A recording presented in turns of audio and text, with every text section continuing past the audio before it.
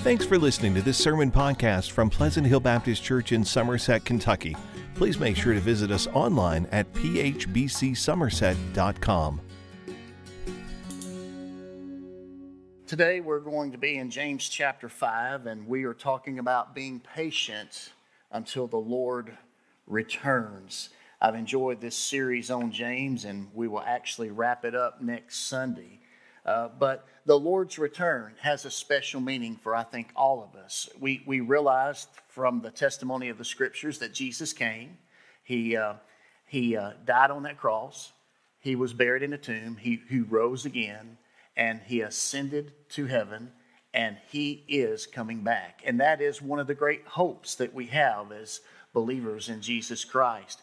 I can tell you that at the age of 17, when I heard the gospel and believed, it was a message that the preacher was preaching about the return of Jesus Christ, and I wanted to be ready. It reminds me of Luke chapter 12, when Jesus said, "Be ready for service and have your lamps lit. You're to be like people waiting for their master to return from the wedding banquet, so that when he comes and knocks, they can open the door for him at once. Blessed will be those servants the master finds alert when he comes. Truly I tell you, he will get ready, have them recline at the table, and then come and serve them. And if he comes in the middle of the night, or even near dawn, and finds them alert, blessed are those servants. But know this, if the homeowner had known at what hour the thief was coming, he would not have let his house be broken into. You also be ready, because the Son of Man is coming at an hour you do not expect." And that is so true. Jesus is coming, but He's going to come at an hour that we don't expect. And that's why Jesus tells us to be ready. Not get ready, but to be ready for His return. I love the story that John F. Kennedy, during his 1960 presidential campaign, would close in some of his speeches about the story of Colonel Davenport, the Speaker of the Connecticut House of Representatives. You see, on May 19th, 1780, the sky of Hartford, Connecticut grew very dark. And some of the representatives, after looking out the window, literally thought that this might be the end of the world. And some wanted to immediately adjourn the meeting. Davenport rose to his feet, and here's what he said. He said, "The day of judgment is either approaching or it's not. If it's not, there's no cause for adjournment. If it is, I choose to be found doing my duty. Therefore, I wish that candles be brought." You know, there's a lesson there. Rather than fearing what is to come, you and I are to be faithful to what God has called us to do until He returns. And that's exactly what we should do. Are you ready for the Lord's return? He's coming back, folks. He's coming back, and we need to be ready. You know, 2 Peter chapter 3 tells us that not only should we be patient for the Lord's return, but God is patient, and there's a reason why. In 2 Peter 3, verse 8, Peter says, "Dear friends, don't overlook this one fact. With the Lord, one day is like 1,000 years, and 1,000 years like one day. The Lord does not delay His promise, as some understand delay, but is patient with you, not wanting any to perish, but all to come to repentance. But the day of the Lord will come like a thief." Isn't that what Jesus said as well? "On that day, the heavens will pass away with a loud noise. The elements will burn and be dissolved, and the earth and the works on it will be disclosed. And since all these things are to be dissolved in this way, it is clear what sort of people you should be in holy conduct and godliness, as you wait for the day of God and hasten its coming. Because of that day, the heavens will be dissolved with fire, and the elements will melt with heat." In other words, the Lord is coming back. Time is relative to Him. He's coming back. And this delay, because it's been now 2,000 years, this delay is for a reason. Every day that He doesn't come is one more day for people to repent and come to Christ before it's too late. And that's why He lingers. He knows when the last soul will be saved, and then He will come. And so until that time, we need to be ready. because his coming will be like a thief in the night. In James chapter 5 today, we talk about waiting for the Lord and being prepared for his return. And it tells us to be patient until the Lord's return, and it gives us examples of what that looks like to be patient. Be patient until the Lord's return is like a farmer waiting for the harvest. Look, if you will, in James 5:7. Therefore, brothers and sisters, be patient until the Lord's coming. See how the farmer waits for the precious fruit of the earth and is patient with it until it receives the early and the late rains. You also must be patient. Strengthen your hearts because the Lord's coming is near. I have a lot of respect for farmers. On the farm, there's always something to do. And even with the improvement of technology and all the things that technology can do, there's still always something to do, especially when technology works until it doesn't. And so there's always something to do on the farm. But at the end of the day, think about how a farmer has to depend on God. He can't wait for the perfect weather day before he plants the seed. He has to pay attention to the signs. He knows what window of opportunity he has. He knows that he's got to plant in a certain window of time, and he trusts God to lead him when to plant. I had a farmer in my last church that his hands, the skin on his hands would crack when the seasons change, like from cold to hot weather or hot to cold weather. And every year in the spring when his hands started cracking, he says, guess what? It's time to plant corn. And that's how you knew it was time to plant corn. Every year when the skin cracked, it's time to plant corn. But you have to trust God to do what only he can do. You plant that seed and you tend to the field and you do all the hard work, but you've got to depend on God to send the rain. You've got to depend on God to grow that seed and to raise that crop up. And then when it's time to harvest, you've got to bring it in. A farmer waits for the harvest. He has to trust the process that God has instituted when it comes to agriculture and depend on that. So he's patient and he waits for the harvest because he knows that if he plants, he's going to reap. Matter of fact, Galatians chapter 6 tells us, let us not get tired of doing good, for we will reap at the proper time if we don't give up. Therefore, as we have opportunity, let us work for the good of all, especially for those who belong to the household of faith. You know, we have to not give up, not quit, keep on keeping on. Do what God has called you to do and trust him with the results. Be patient until the Lord's return, like a farmer waiting for the harvest, but also like the prophets waiting for prophecy to be fulfilled. Look, if you will, in verse 10. Brothers and sisters, take the prophets who spoke in the Lord's name as an example of suffering and patience. Think about all those Old Testament prophets that we read about in the Old Testament that saw, like I remember Isaiah, he saw the Lord in the temple. You know, they had a vision of the Lord. They had a vision of the kingdom, and they went out and they called people to return to God, and then their time on the stage of history passed, and they had to wait for all these prophecies about a Messiah is coming, a Messiah is coming. They had to wait for the prophecy to be fulfilled. There's another example here of being patient until the Lord's return, like a farmer waiting for the harvest, like prophets waiting for prophecy to be fulfilled, and like Job waiting for his vindication. Job is mentioned there in James 5:11. See, we count as blessed those who have endured. You have heard of Job's endurance and have seen the outcome that the Lord brought about. The Lord is compassionate and merciful. Job was vindicated. Think about that for a minute. Job was vindicated. Job, when you read the book, it's 42 chapters in the Old Testament. It's one of the most fascinating stories because it kind of makes you wonder, why do bad things happen to good people?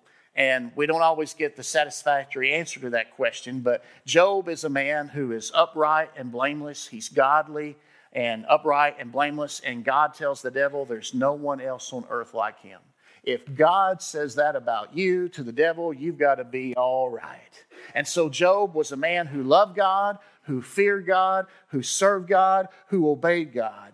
And all of a sudden, in one day, Job lost everything.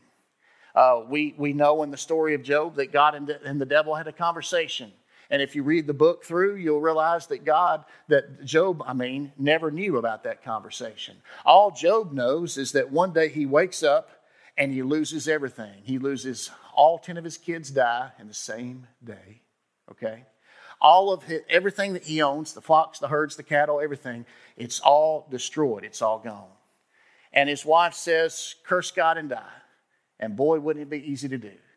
But what does he say? He says, blessed be the name of the Lord. The Lord giveth, the Lord taketh. Blessed be the name of the Lord. And in everything he said and everything he did, he honored God.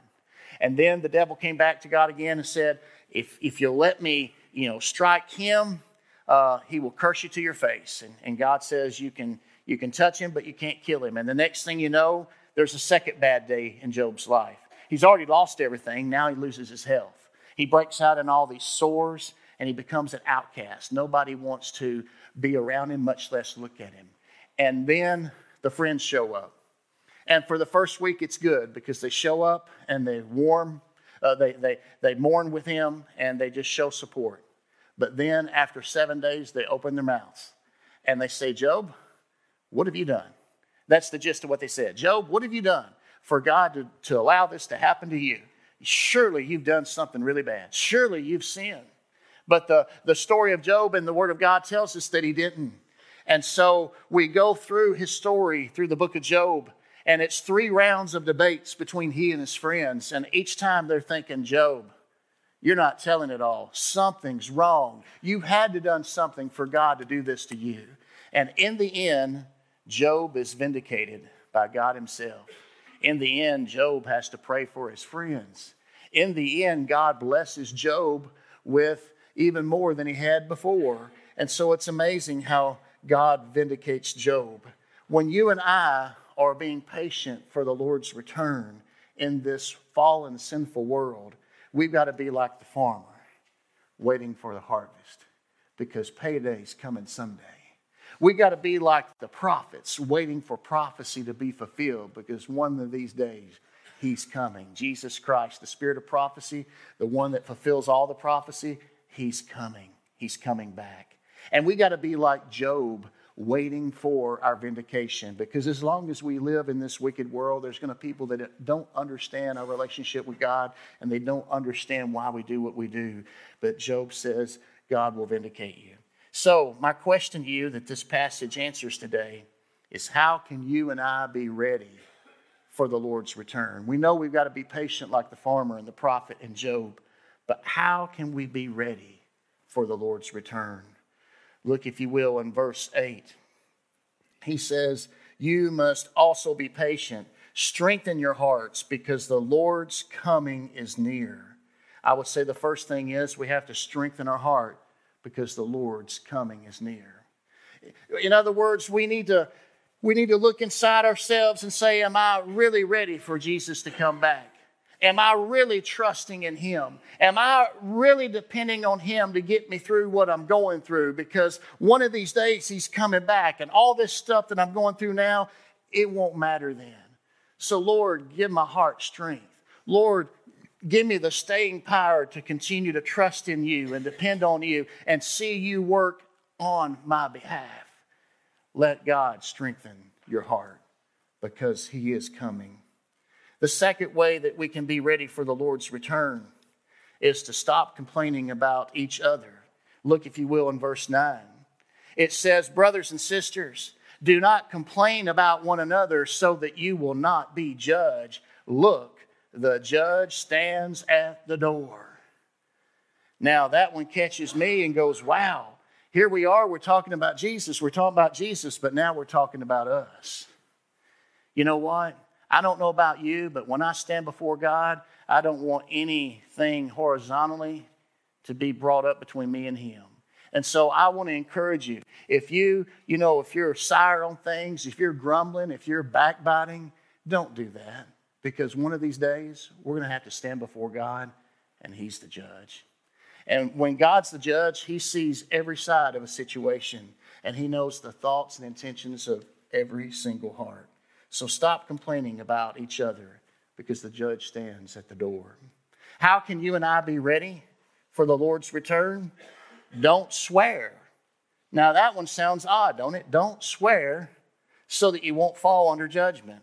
Now look, if you will, in verse 12. In verse 12 it says, above all, my brothers and sisters, do not swear either by heaven or by earth or with any other oath, but let your yes mean yes and your no mean no, so that you won't fall under judgment. Now let me share what I found here. Here's what's interesting when you preach through a book of the Bible. When you go through a book of the Bible, chapter and verse every week, one of the decisions you have to make is, okay, what's the beginning and end of this passage? Does the theme of this passage start here and end there, or does it go a little bit further, or does it stop a little short? Where's the theme in this passage of Scripture? And there at first, at the beginning of the week, I'm like, this is verse 7 through 11. And then I'm like, oh, I can just do verse 12, something next time or something. But then I began to look at verse 12 in relation to verse 7 through 11. And then I realized something. I want you to see there again in chapter 5, verse 12, James, he talks about don't swear by heaven or earth or anything else. Let your yes mean yes, your no mean no. So, here's the reason, so that you won't fall under judgment. And now go back to verse 9. Brothers and sisters, do not complain about one another, so that you will not be judged. All of a sudden you realize that verse 9 and verse 12, they're linked. They're both talking about what we say. And they're both saying, be careful or you will fall under judgment. Watch what you say, because the Lord knows what you're saying, and He will judge you for everything you've said and done. Okay? And so He's given us an example horizontally and vertically. Horizontally, don't complain about each other, because God will judge you for that. Vertically, He's saying, don't swear, because God will judge you for that. You see, swearing has to do with when our words aren't enough to be believed, then we have to up our game. Well, I swear on this, that, and the other. I'm not talking about the oath that you take in a court of law. That's not what this is talking about. This is talking about in everyday life when you're talking about things that you can't control. And what do you think about this? Well, I swear by heaven or earth or any other oath. Ron Phillips says it this way. The believer is not to use oaths to prove his honesty. James has already shown us that our works speak louder than our words. And that is so true. Jesus talked about this as well. And He said the same thing. Don't swear. Just let your yes be yes and your no be no. And that should be it. If we're honest, if we're truthful, if we say what we mean what we say, and do what we promise, then speech is not an issue. So you and I, if we're going to be ready for the Lord's return, we've got to strengthen our hearts. We've got to make sure that we're depending on Him for every challenge, problem that we face. We've got to realize that we can't complain about other people. We're not going to give an account for them. We're going to give an account for us. And we can't swear either. We have to be honest and let our yes be yes or no be no. Otherwise, we fall under judgment. And that's how you and I can be ready for the Lord's return. Let's all stand. Musicians, if you would come. Ushers, if you would come. Let's pray. Father, we come before you this morning. Thank you for this time in your word. And Lord, I pray that we would all be ready for the Lord's return. Lord, may everything that we say, everything that we do, and everything that's in our heart, Lord, may it be right with you. And Lord, may we be ready to stand before you on that day, not in our own strength, not in our own righteousness, but in a robe of righteousness that we've received by you because of what you did on the cross when you paid our sin debt in full. Lord, we ask you right now to be with us during this time of invitation. In Jesus' name I pray. Amen. As the ushers come, we'll take up those next step cards. If you want to share a prayer request, or if you want to share that you're ready for the next step in your walk with Jesus, please do that. I'd love to have a conversation with you. If you feel led to give, you can do that as well. We also have it at the drop boxes in the back and at the Welcome Center. But whatever you feel led to do, I want to encourage you to do that. Here in a moment, we're fixing to sing, and we're going to have an invitation. And this is going to be your time to respond to God. We've worshiped Him, we've praised Him, we've sang, we've prayed, and now we've heard His word. And in the spirit of what James says, he says, when you hear the word, don't be a hearer only, but be a doer. Do what it says. So my question to you this morning is simply this. What is God saying to you through His word? What does He want you to do? And what are you going to do about it? How are you going to respond? It's my hope and my prayer this morning that you'll do exactly what God wants you to do. If you've never come to that place where you've put your trust and faith in Jesus, I pray that you'll do that. The Lord is coming. And I remember being a young man hearing that message. And when the light bulb clicked, I was like, oh my goodness, God is coming back someday. And I want to be ready. I don't want to be unprepared. I don't want to stand before Him on that day and be judged. And I don't have a lifeline because all those opportunities I had, I didn't take advantage of them. Every day that we have breath is an opportunity to trust and follow Jesus. And that's my prayer for you.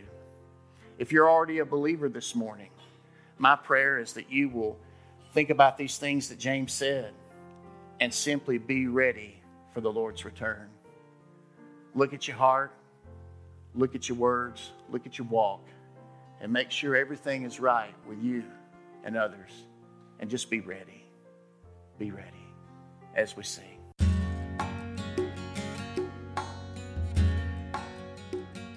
Thanks for listening to this sermon podcast from Pleasant Hill Baptist Church. To learn more about the church, find out meeting times, or learn how to contact the pastor, please visit phbcsomerset.com.